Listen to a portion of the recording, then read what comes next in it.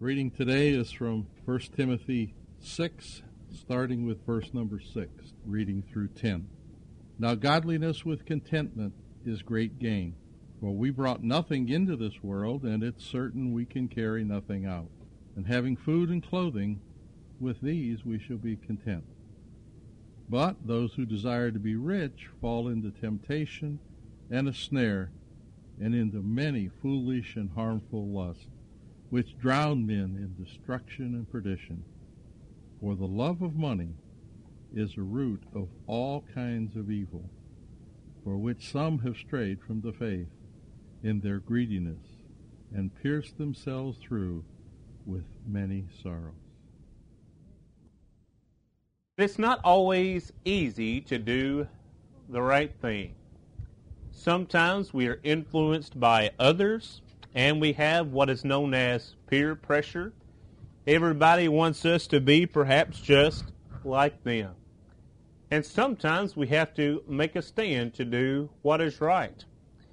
Sometimes we feel that we have the adequate tools to do what is necessary.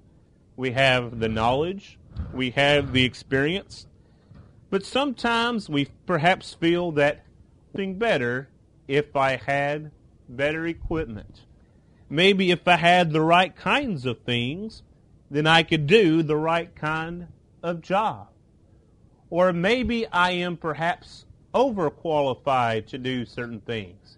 You often hear job applicants say that they are overqualified for some positions and underqualified for others. And maybe if we have too much of something, we feel that it could be harmful. But when we take a second look and to contemplate the things that God has given us, after all, to each one has been dealt a measure of faith, we can use what we have in a way that brings glory and honor to God. And by using what we have and to do what is right in the sight of God, we can truly be blessed.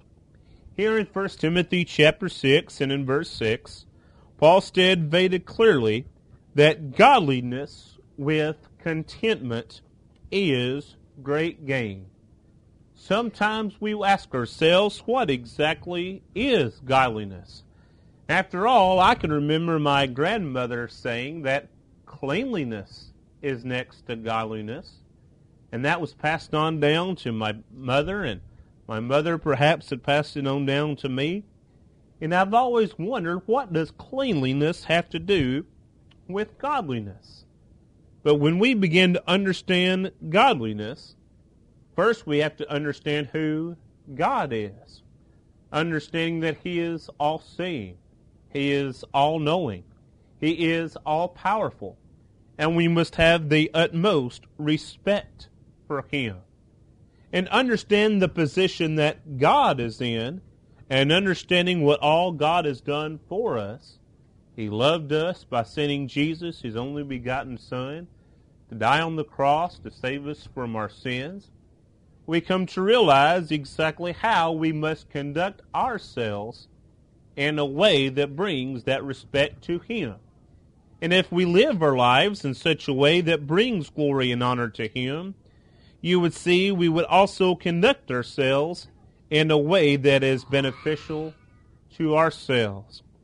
And therefore, godliness with contentment is great gain. Before we take a closer look at what it is that we gain, there is something earlier that Paul compared godliness to. In 1 Timothy chapter 4, backing up to verse 7, earlier Paul said, profane and old wise fables, and exercise yourself toward godliness. For bodily exercise profits a little, but godliness is profitable for all things, having promise of the life that now is, and of that which is to come. Paul says, just as exercise does the body some good, godliness does a lot more good. It will not only help us physically, but it will help us spiritually. It is one that will help the soul. It helps us in the life that now is and in the life that is to come. And when we begin to see how beneficial that godliness can be, then we begin to ask ourselves, am I equipped? Do I have the right tools to live a godly life? Well, of course, the answer to that is yes. How do I know so? Because God has given me the things that I need. Peter, in his second epistle, in 2 Peter chapter 1, said there in verse 3 that his divine power has given to us all things that pertain to life and godliness through the knowledge of him who called us by glory and virtue. It is through God that we have all things pertaining to godliness. If we want to know more about those things, we have to know more about God. We have to know more about His Word. And as we read the pages from the Old Testament to the New Testament, we find how God has revealed Himself. We find how God has revealed His will for our lives. We find He has revealed how to conduct ourselves in a way that is pleasing unto Him, and in a way that helps each and every one of us. We find examples of those that did what was pleasing unto God and how they were blessed. We find examples of those that did not keep God's commandments, but instead served their own selves, and how they were punished as a result. And if we too can follow the pattern that God has set before us, everything would work out for our benefit. God intended. When we look to God and see His intent of His creation, of His love for mankind and sending His only begotten Son, you find that there is only one way in which everything occurred. That is the way according to God. God said in John chapter 14 and verse 6, through Jesus, who was God in the flesh, He said, I am the way, the truth, and the life. And no one comes unto the Father but by me. There is only one way to get to God, that is through His Son. And if we go through His Son, you can guarantee that we're going the right way, the true way. Truth is often associated with godliness. In Titus chapter 1 and in verse 1, Paul said, Paul, a bondservant of God and an apostle of Jesus Christ, according to the faith of God's elect, and the acknowledgement of the truth which accords with godliness. Truth is in accordance with godliness. If I'm going to live a way that is respectful unto God, a way that I know is pleasing unto God and that will be of great benefit to myself, I can't just live any way that I think I ought to live. I need to live the way that God wants me to live. And I find out how God wants me to live through the studying of His Word. I find out what to do. I find out what not to do. I find that there is a right way, that there are many wrong ways. And if I do what is the right way, that is what will have the only benefit in my relationship with God. And how am I to do so? Well, first remember what Peter said. In 2 Peter chapter 3, there and in verse 10, Peter reminds us of how the day of the Lord is coming.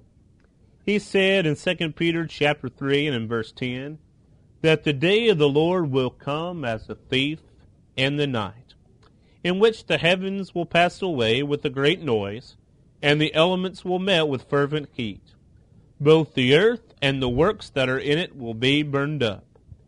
Therefore, since all these things, what manner of persons ought you to be?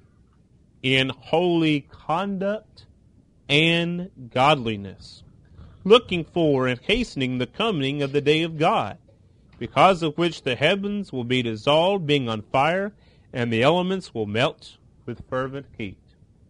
If we know that the day of the Lord indeed will come, there will be no more things here in this earth, there will be no more earth, we have a motivating factor.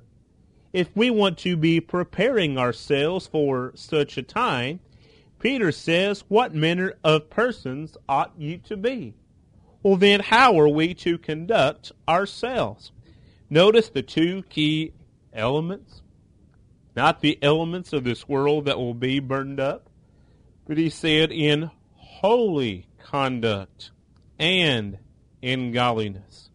We must do so holy and in a godly way.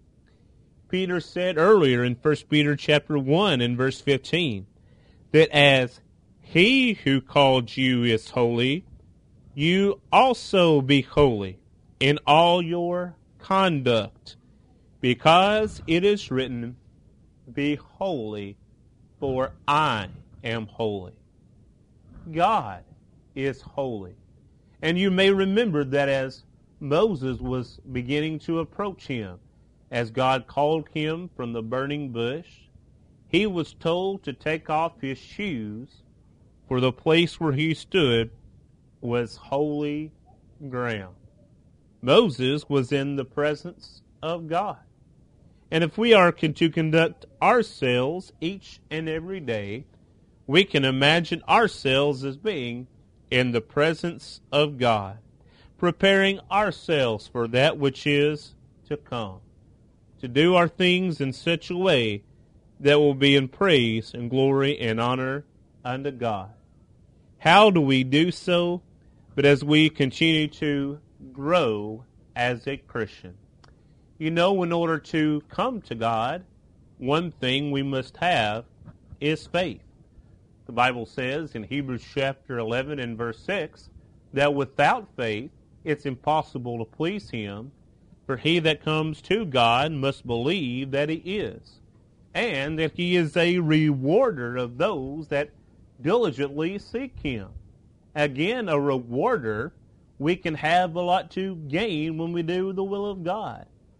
But you know, faith by itself is said quite often in chapter 2 that faith without works is dead, being alone.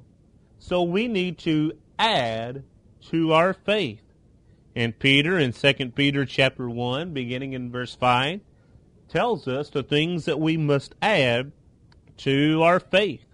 He says, for this very reason, giving all diligence, add to your faith virtue, to virtue knowledge, to knowledge self-control, to self-control perseverance, to perseverance godliness, to godliness brotherly kindness, and to brotherly kindness love. You find that godliness is one of many things to add to our faith. When we're growing in our faith and we grow in godliness, it helps our relationships with God, ourselves, and each other so much easier. But you know, sometimes it may feel that our relationships with certain individuals do not get easier. Why? Because we're trying to live a godly life in Christ, and they are not. We are trying to set the good example for them. We're perhaps trying to show them the error of their ways, that they may come to the truth and knowledge of Him. Well, Paul told Timothy in 2 Timothy chapter 3 and in verse 12 that those who desire to live godly in Christ Jesus will suffer persecution. Just as we have a warning of the time is going to end, we also have a warning that there are those that are going to persecute us when we strive to live a godly life. Perhaps you see that all throughout our country and even the rest of the world today, when we're trying to stand up for the truth, for what we find in the Word of God. And those are not willing to listen, those that are not willing to accept it. It will be easy to be persecuted. But we have to expect that. We have to expect encouragement, not willing to give up. If we go back to our text in 1 Timothy chapter 6, the verse before that was read, we're warned of those useless, wrangling, corrupt minds, and destitute of the truth, who suppose that godliness is a means of gain. From such withdraw yourself. Paul warns that there are those that treat godliness as a means of gain.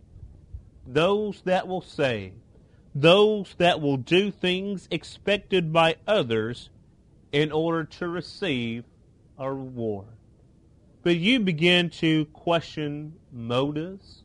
You begin to wonder, is their heart truly in the things that they're saying and the things that they're doing? You may not know. I may not know. But God certainly knows. He tests our hearts.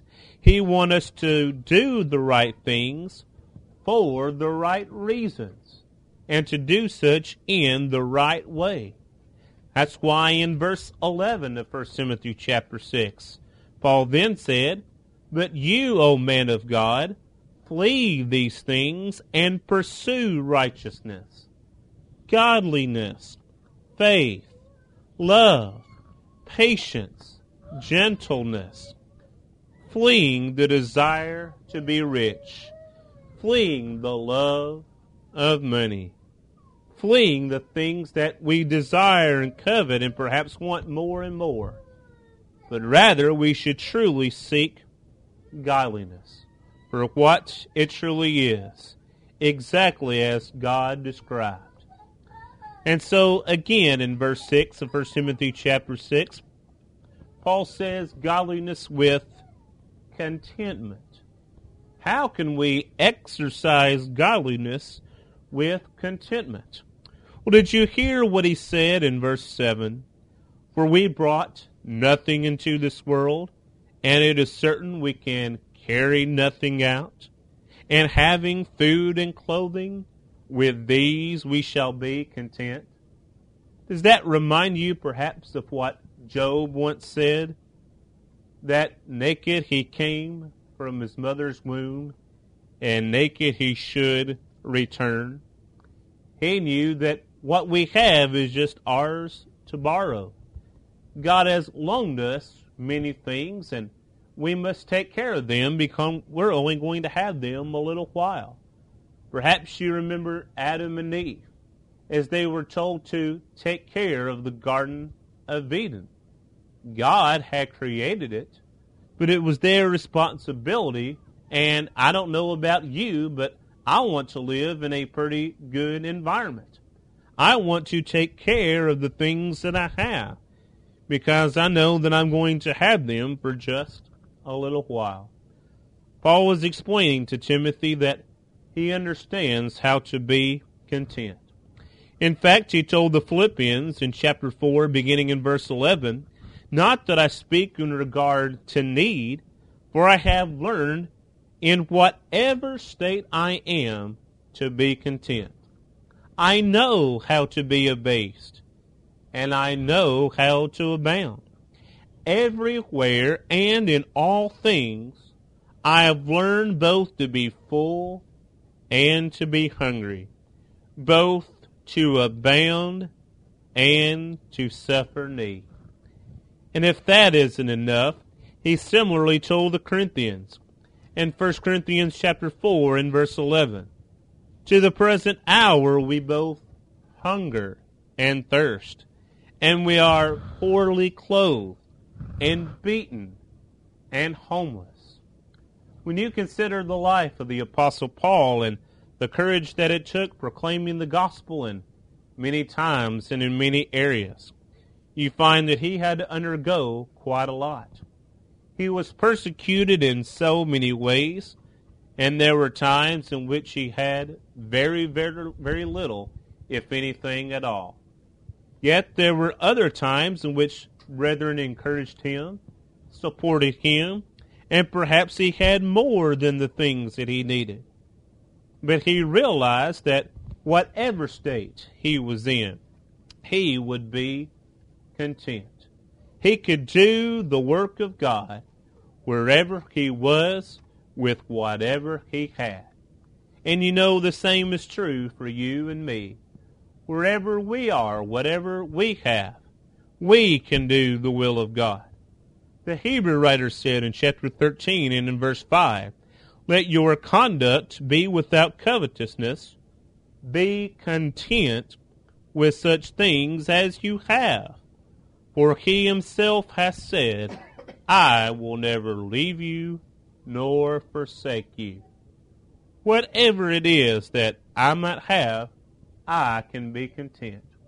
I know that God is going to be with me, and the things that I need, God is going to provide for me. I have all the confidence in him.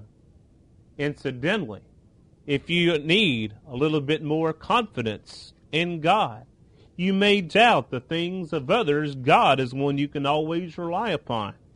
There is an article in your bulletin today that addresses that very idea. Perhaps you may remember some examples of those that had the things that they needed and realize that there is one that provides these things. Remember David in the 23rd Psalm? How does that begin?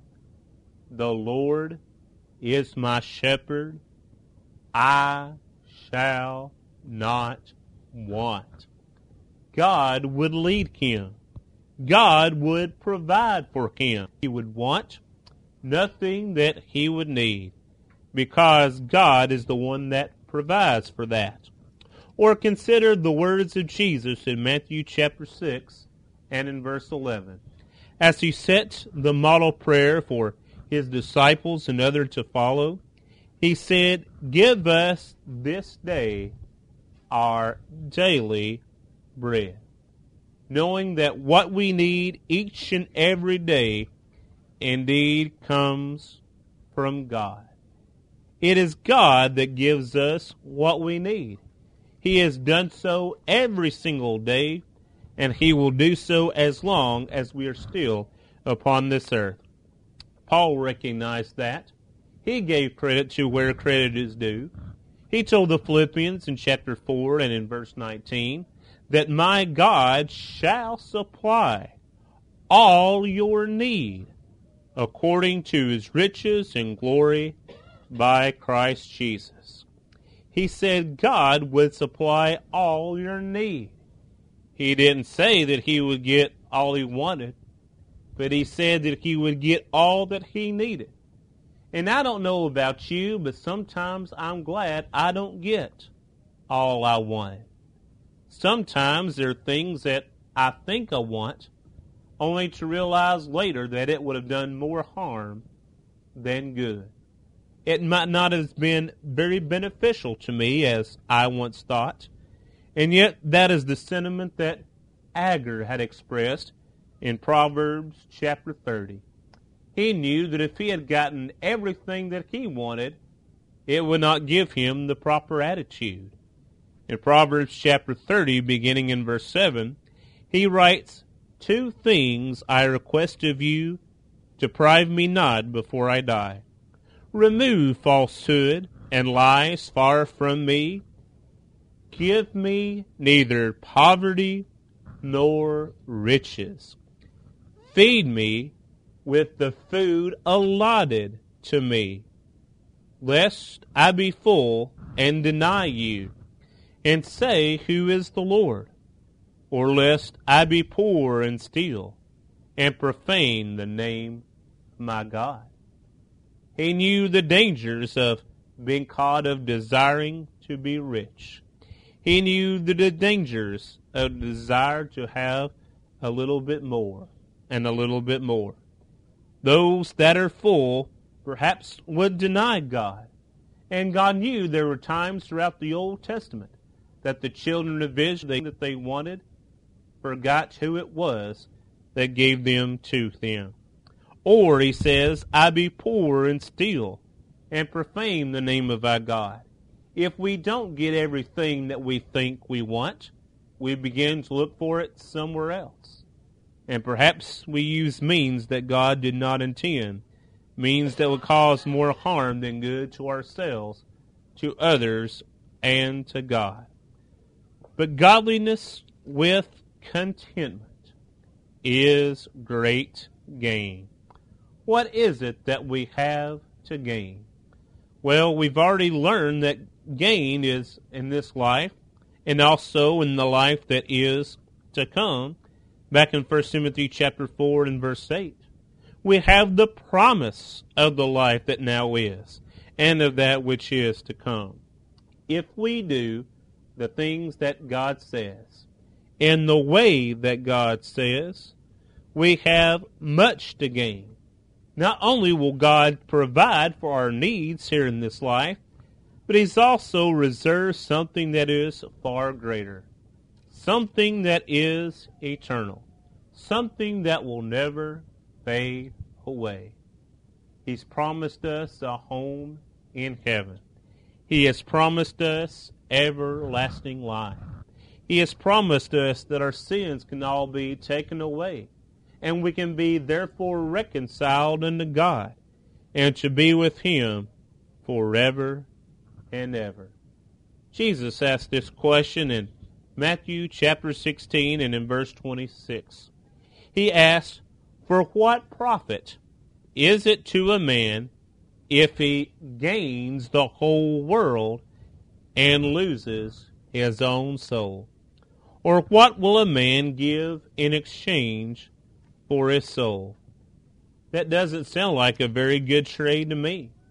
You can gain the whole world, but you've really lost it all. Because if you have lost your eternal soul, you've gained nothing. But if you're willing to sacrifice, to do what God calls you to do, you might lose things here, but you have so much more to gain in the life to come.